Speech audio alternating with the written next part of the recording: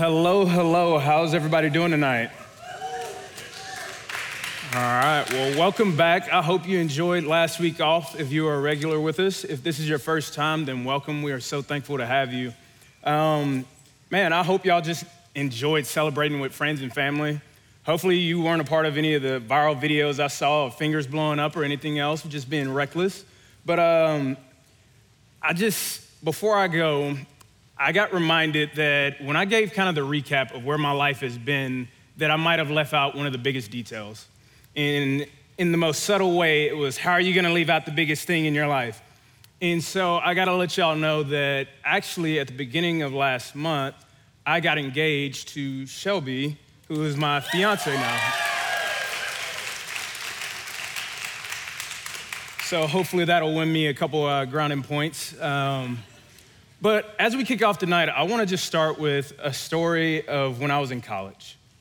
There was a party that was super exclusive. And this wasn't just a normal party. Like, they had limos that would shuttle you from campus to the party and back. There was free food. Any college party with free food is above the standard. But I also think about, they had lights, they had smoke machines, they had all of these things. But the biggest thing was that it was an exclusive party. You had to have an invite. If you didn't know the host of the party, you couldn't get in. And so me and my teammates, we're just freshmen. We had barely made it on campus. And we heard about it, and we're like, man, we want to go.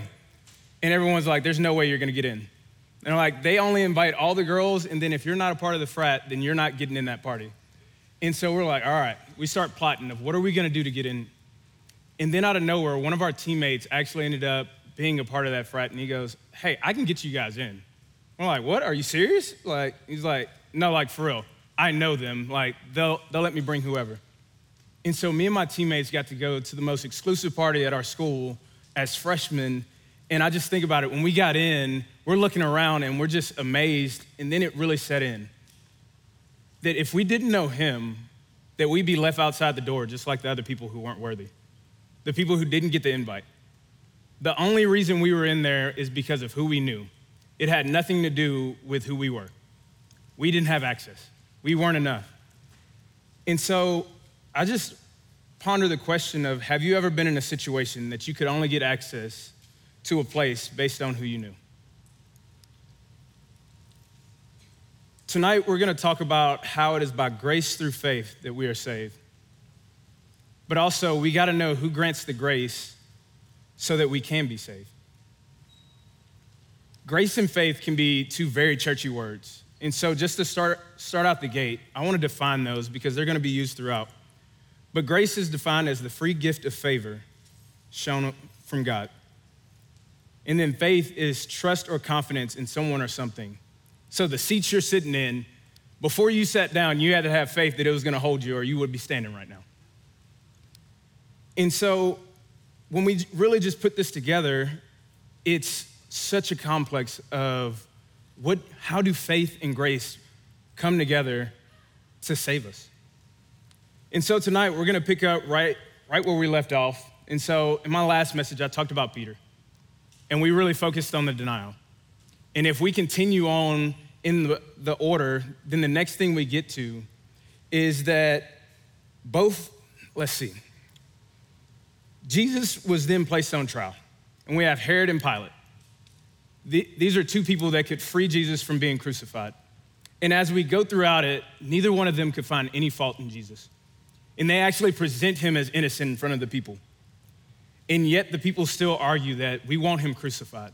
So much to the point that there was a murderer named Barabbas that was right there beside him, and they had the chance to release one or the other, and they chose a known murderer and chose to crucify Jesus.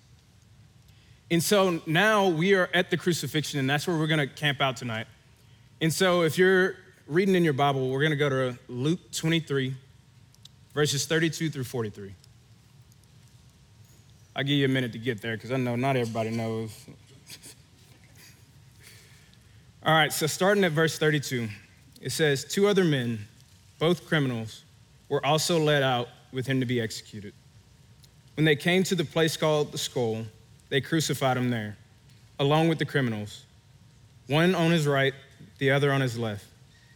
Jesus said, "Father, forgive them, for they do not know what they are doing."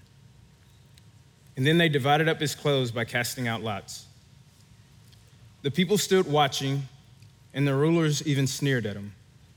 They said, "He saved others, let him save himself. If he is God's Messiah, the chosen one." The soldiers also came up and mocked him. They offered him wine vinegar and said, "If you are the king of the Jews, save yourself." There was a written notice above him which read, "This is the King of the Jews." One of the criminals who hung there hurled insults at him. "Aren't you the Messiah? Save yourself and us." But the other criminal rebuked him. "Don't you fear God," he said, "since you are under the same sentence. We are punished justly, for we are getting what our deeds deserve. But this man has done nothing wrong." Then he said, "Jesus, remember me when you come into your kingdom." And Jesus answered him, "Truly I tell you today, you will be with me in paradise." I love this story because it is the most straightforward simplification of salvation. And so we're gonna take a look tonight at what we can learn from Jesus' interaction with the thief on the cross. And so if you're taking notes, point number one is this: Jesus has the power to save. Jesus has the power to save. So let me paint this picture. I'm just gonna humble myself real quick for you. If we go swimming and it's you, me, and some other friends, and you start to drown, if you look at me and you say, "Hey, come save me," you as good as dead. I'm just gonna let you know, you are as good as dead. I can swim enough to have fun. I can swim just enough to keep myself safe. But I am not a strong enough swimmer to go and save someone else. Like when I get in the water, the minute I stop moving my arms, I sink straight to the bottom. It's not a good combo. And so when I think about this, no matter the intention I may have, the heart I may have for you, no matter what I wanna do in my power, I'm not gonna be able to save you if you're drowning. And so the same thought can be said that if the person you're looking at to save you doesn't have the power, then what is it worth? You're looking at something that is completely hopeless. And so when I think about just the beginning of this passage, 3 different times, every insult said towards Jesus was essentially this: if you are the Messiah, then save yourself. They're basically saying, if you have the power, then save yourself. And I really just camped out at this. If Jesus is fully God and fully man, he had the power to save himself. If he is just a man, then all the noble things he did, they mean nothing. He was just a man. Eternity was not in his hands, and so he was just someone that there's no need for me to be here even speaking about him. But we see countless accounts where he told the world that I am who I am. In John 10:30, he says, "I and the Father are one." John 4:25-26, the Samaritan woman says, "I know that the Messiah is coming." And Jesus responds saying, "I am he." One of the most amazing accounts in the Bible is in Luke 9, verse 28. And it's where Jesus is transfigured into being fully God in front of Peter, James, and John. That means like in that moment, if you go back and read it, it says his glory was fully shining. They got to see him as fully God. And so it's so amazing that we have all these accounts of him truly being who he says he is. But when I look at it, the miracles, raising the dead, casting out demons, healing the blind, healing the crippled, they're all great wonders. But the main point is this: if the resurrection is false, then our sins have not been paid in blood. Thankfully, we got to see also the accounts of not only Jesus dying, but the most significant part, him resurrecting. Because if he doesn't defy the grave, hope is lost. And so I just think about this. We get such celebration out of the fact that we have the account that Jesus died, but 3 days later he rose. He defied death, and because of that, we can know that he does have the power to save. So much to the point that we have Doubting Thomas, who's like, "Hey, I don't believe it." Like he's seeing him right in front of him, but I don't believe it. And Jesus opens up his hands, he says, "Come and touch the holes. Come and see that this is real." He's letting them know, like, this isn't a game. And so I think of this. If Jesus had the power to save himself, then that means he made a choice to die for us. He made a choice. Out of his love for us, he cried out to the Father in the Garden of Gethsemane. And we see the heartache that he has to where he's crying out. He's asking the disciples, pray with me because my heart is burdened. But even in that moment, he made a decision and he never turned back. We get to see again right after that when Peter cuts off the soldier's ear that's coming to grab Jesus, and Jesus stops him. And he says, don't you know I could call down a legion of angels to take care of this in any moment? But in that same voice, he says, but then how will the scriptures be fulfilled? He's essentially saying, how will you then be saved? How will this really take place? You don't get it. I have to do this. They made fun of Jesus saying, save yourself, not understanding that the only way Jesus could save others is by not saving himself. Ironically, they were asking for death, and Jesus even says, they know not what they are doing. They're asking for their own damnation, and Jesus says, they know not what they're doing. There's a quote by Robert Solomon, and it's from a book that he wrote called A Feast for the Soul, and he summarizes this so well. He says, what if Christ had not died on the cross? Then there would be no atonement for our sins. We would still be headed for eternal damnation. All the little pleasures on earth would only be a momentary distraction from certain and ultimate doom for every member of the human race. He's essentially saying, again, if Christ doesn't do this, then this life we live, it really is just this. The small things that you account to in the couple of years that you have, that's all that'll ever be. When you go back to dust, it's over. How sad would that be? So isn't it good news to know that the one who saves has the power to save? Again, the one who saves has the power to save. But what's worse than being in a position of danger and needing to be saved is being in danger and not knowing that you need to be saved. I think about this. Like, I used to watch Animal Planet a ton as a kid. Like, it was just on the TV. And I always just really tuned in whenever there was like a baby animal just sitting there. Like, you got a little gazelle, it's just sitting there grazing, and then you have this huge lion come up. And I don't know about y'all, I got a compassionate heart for animals. And so I'm just sitting there looking, and to me, the hardest thing was always realizing that that gazelle doesn't even know that it's in danger. It does not know what is lurking over them. And in the same way, what does it look like when we don't know that we're in danger? And so point 2 for tonight is that you have to know you need saving. You have to know you need saving. So going back to the passage, verse 39 through 43, it says, aren't you the Messiah? Save yourself and us. But the other rebuked him, saying, don't you fear God, he said. Since you are under the same sentence, we are punished justly, for we are getting what our deeds deserve. But this man has done nothing wrong. Then he said, Jesus, remember me when you come into your kingdom. So when I really look at this story, there's 2 criminals. In other gospel accounts, it says that both of them hurled insults at the beginning.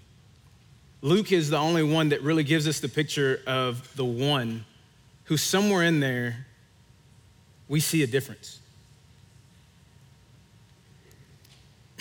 So in this moment, taking place in one of them is an honest self-awareness. When we see him, one says, save yourself and us, and the other says, do you not fear God?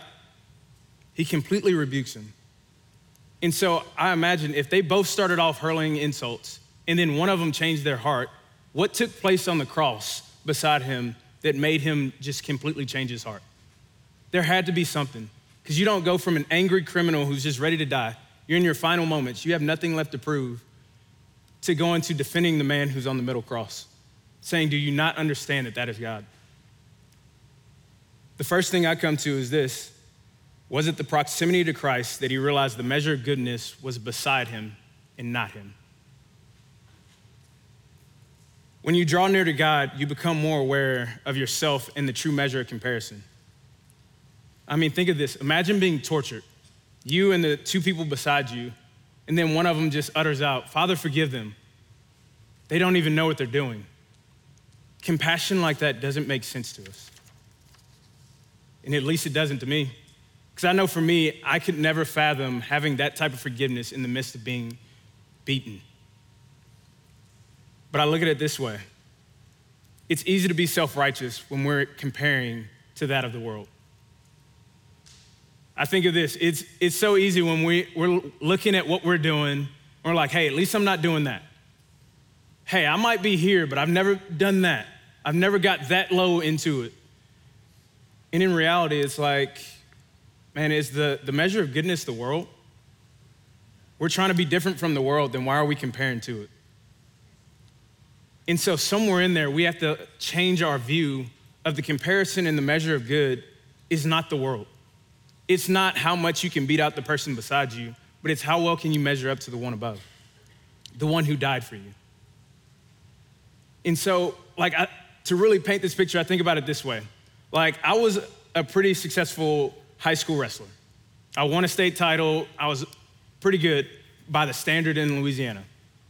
And then I remember, I'm like, I got this. I got recruited to college, and then after a couple matches of getting pinned, I got extremely humbled to realize the measure of a high school champion being good and a college national champion are not the same. And so unless you change your view of the bar, you're always gonna be shooting for the minimum. And you're never gonna understand that you're called to so much more. And so the one thief realized this, and he could see he deserved his death justly for the crimes he committed. He then recognized Jesus as an innocent man. And then through what we can only imagine is divine revelation, he recognizes Jesus as Messiah and says, remember me in your kingdom. We don't know any context of the thief having prior faith. And so just let that be said, but you can explore a thought that maybe he encountered Jesus somewhere along the way. I mean, Jesus' ministry had become pretty famous. That's why he's on the cross. It had grown to the point where it concerned the Roman government. So you can imagine most people had heard at some point, but we have to imagine that even if he did have this encounter, he never made the choice to respond to it. He just continued on in his life. Or we can go down the other line. He was a lifelong criminal with no knowledge of Jesus or his mission. Either way, he had enough spiritual insight to recognize Jesus is innocent, that Jesus can save him, and he responds to it. The thief experienced Christ and showed his faith in rebuking the other criminal, and then asking to be remembered. And so I just think of this. Once you come face to face with Christ, you have to respond. Whether you think so or not, there's two responses here. You can ignore it and you can continue to live your life as if it's in your own hands, or you can understand that this is the one who can truly save you and make a decision. But one way or another, eternity is coming. And so you have to pick a side. I even think about just the whole picture of this story.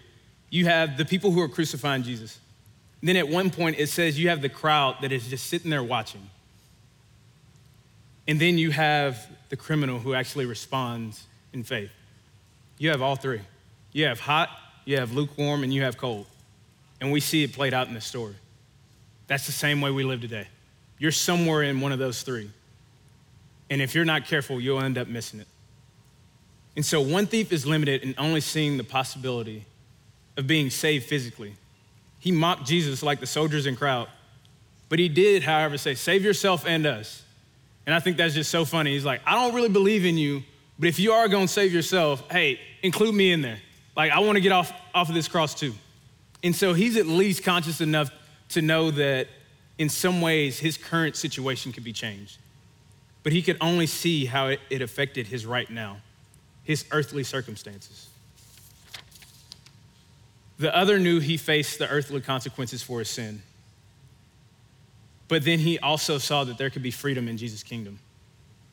He realized no matter how bad things are on earth, eternity awaited and he needed saving. And there's hope in that. It doesn't matter what your life looks like here. It could be complete hell. But know that in submitting yourself to Christ, there is freedom. There is a heaven that is pure paradise that is waiting. Don't get caught up in your circumstances and be left like one of the thieves that just accepts life here and says it doesn't get better than this. Know that there is hope in the gospel. Know that there is hope for you to be saved. And so the bad news is you need saving. Romans 3:23 through 25 says, "For all have sinned and fall short of the glory of God, and all are justified freely by his grace through the redemption that came by Jesus Christ. God presented Christ as a sacrifice of atonement through the shedding of blood to be received by faith." And so the bad news is that we need saving. But the good news is to know that we need saving, but it comes from the grace of God. It's not limited to the judgment of others, but of God. And so if you're taking notes, my third point is this: there has to be a sense of urgency. There has to be a sense of urgency. The thief made his proclamation of faith while on his deathbed. He didn't have a chance to live a life of faithfulness after this. And so that means he couldn't go get in a small group. He couldn't serve on our Tuesday team. He couldn't go and do all the things. He couldn't pray the sinner's prayer. He was stuck there in that moment. And so many times I've heard this message and heard the response of it as if like, hey, I can wait until I get on my deathbed and I can just make it through. This sequence of events on the cross is not an excuse to wait until you're on your dying deathbed to walk in faith. If you're asking yourself, what is the minimum I can do to get by with Christ, you're missing it because your heart is in the wrong place. You miss the gospel. If you are thinking in the mentality of how can I abuse grace just enough to get by, then your heart hasn't changed. You gotta understand, once Christ comes into your life, there has to be something different. You're called to deny yourself and walk in a different direction. And so if you're just sitting there, how close can I get to the line? Then are you denying yourself? Or are you just gambling with how close can I get to the edge before it's too much? True life change should show. The goal isn't to strive to be like the thief on the cross and catch heaven in the final moments. Proverbs 27:1 says this: "Do not boast about tomorrow, for you do not know what a day may bring forth." Do not boast about tomorrow, for you do not know what a day may bring forth. Another way this is mentioned is in Luke 9, verse 62. In the Message translation, it says that Jesus says, no procrastination, no backward looks. You can't put God's kingdom off till tomorrow. Seize the day. I think about this. Life can happen at you so fast. I got to share with some of you a couple weeks ago, but I got the experience firsthand when a couple months ago, my life was completely changed. When I'm going from leaving just a simple charity golf tournament to I make it around the corner and all of a sudden I wake up on the side of the road. I get to the hospital and to hear a doctor utter the words, "Son, you are lucky to be alive," it changes the perspective of what you have for a single day. Because I think about it like this. No one sent me a text saying, "Hey, you're gonna be flirting with death today." And in the same way, no one's gonna shoot you a text saying, "Hey, you got an hour, it's time to get right." Hey, you got at least one more day, it's time to go get right with Jesus. You're not gonna have that. You don't know when your final moment is. And so you're playing an extremely dangerous game to sit there and gamble with eternity thinking you have one more time. One of my favorite quotes in life is this: procrastination is an arrogant assumption that you will have the chance tomorrow to do what you should today. Procrastination is an arrogant assumption that you will have the chance tomorrow to do what you should today. You see, there's no guarantee that tomorrow's coming.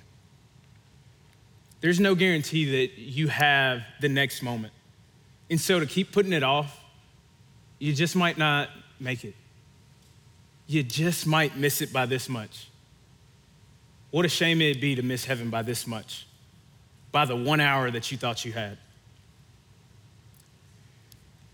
So eternity was moments away for the thief. He needed Jesus' grace and he asked knowing he didn't deserve it, that he couldn't earn it, and he was granted that grace through faith. And so my challenge to you is act now. Are you ready to submit your life to Christ? To give up your life, deny yourself, and follow Jesus' way? Are you ready to live a life of faithfulness, which simply means, are you ready to walk in obedience? But you have to know that even if you get into this mindset, that the measure of your works will never measure up. the measure of your works will never measure up. This is important because no matter what we do, we are sinners, and we cannot take credit for our salvation. The minute we believe we save ourselves in any capacity, we have discredited everything that Jesus did on the cross. To think that for any moment, the hour a week that you give by coming to service, the extra hour you may give to come in here to the gathering, the 2 hours you give to your small group, the few prayers you say during the week that most of the time are simply to gratify ourselves and ask for something, if you think in any way that measures up to the sacrifice that Jesus made on the cross, you are missing it. You don't understand the magnitude of what was done for you. And so one verse that really just paints the picture of this is Ephesians 2, verse 7 through 9. And it says this: in order that in the coming ages he might show the incomparable riches of his grace, expressed in his kindness to us in Jesus Christ. For it is by grace you have been saved through faith. And this is not from yourselves. It is a gift of God, not by works, so no one man can boast. It paints it out so perfectly there. It is a gift from God to even have this grace. Just because you have access to it doesn't mean you have earned it in any type of way. It was given to you. There is nothing you can do to earn it, but that does not mean that you do not walk in faithfulness to make sure that you take every advantage of it. And so we have no claim to the saving grace other than through Jesus' sacrifice, we have access to the gift of grace. One of the best illustrations I've seen of this, and it's a clip that went viral, and it's from a pastor named Alistair Begg. And he paints the vivid image of the thief on the cross making it to heaven and being interrogated by angels. And so I just want to read that for you real quick. And Alistair says, think about the thief on the cross. What an immense story. He says, I can't wait to find the fellow one day and ask him, how did that shake out for you? He says, because you were cussing out the guy with your friend, and then you never been in a Bible study, you never got baptized, you didn't know a thing about church membership, and yet you made it. Somehow you made it. How did you make it? And then he paints the picture of what it must have looked like, that there was an angel that must have said, hey, what are you doing here? And the guy's just like, I don't know. No, like, what do you mean you don't know? Like, what are you doing here? I'm telling you, I don't know. I talked to a guy and I'm here. Well, do you know anything of how you got here? Hey, man, I already told you. Like, you can ask me as many times as you want, but I don't know how I got here. And then the angel was like, you know what, let me go get my supervisor. Some of y'all been at work with a hard customer and just had to leave. And it's like, I'm gonna go get my supervisor. This person just isn't responding. And so he paints the picture of, again, the supervisor angel comes. All right, so we've just got a few questions for you. First of all, are you clear on the doctrine of justification by faith? And the guy's probably like, I don't even know how to spell that, let alone say it. Like, what are you talking about? I've never heard of it in my life. Well, what about the saving scriptures? Do you know anything about like the scriptures that you need to read? And the guy's just staring at him. And eventually he just goes, on what basis are you here? And I imagine he just simply says, man, the man on the middle cross said I can come. If that's not good enough for you, I don't know what it is, but the only reason I'm here is the man right there said I could come. The only answer to why we are saved is that grace through faith in the man on the middle cross, because a sinless Savior died on the cross for us, he pardoned us and he set us free. So what do we do with this? I just have a few questions for you. One, ponder on this thought. Do you believe that Jesus died and resurrected? Because before we get to anything else, if you don't believe that he died and resurrected, essentially what you're saying is, I don't believe he had the power to save me, so I don't believe that he did. So do you believe in your heart that Jesus rose from the dead? And then do you accept him as your Savior? My second question is this. You may come to this conclusion, but have you responded to it? Have you taken up the thought of I have to deny myself and follow? If you're not denying yourself, then how can you be following? Just really think of that. If you're not denying yourself, are you really following? And then my final question is this. Have you missed it? I talked about the person who sometimes they see just how far to the edge can they get. How much sin can I dabble in to still be able to grasp this grace and not overdo it? But that's not the only person that concerns me of have you got it? There's also some of us that have just gotten caught up in playing church. We show up, we go to church, we go to our small group, we're hearing all the things, but if we're really honest with ourselves, we've never felt it. We've never made any change. We're just doing what we think we're supposed to.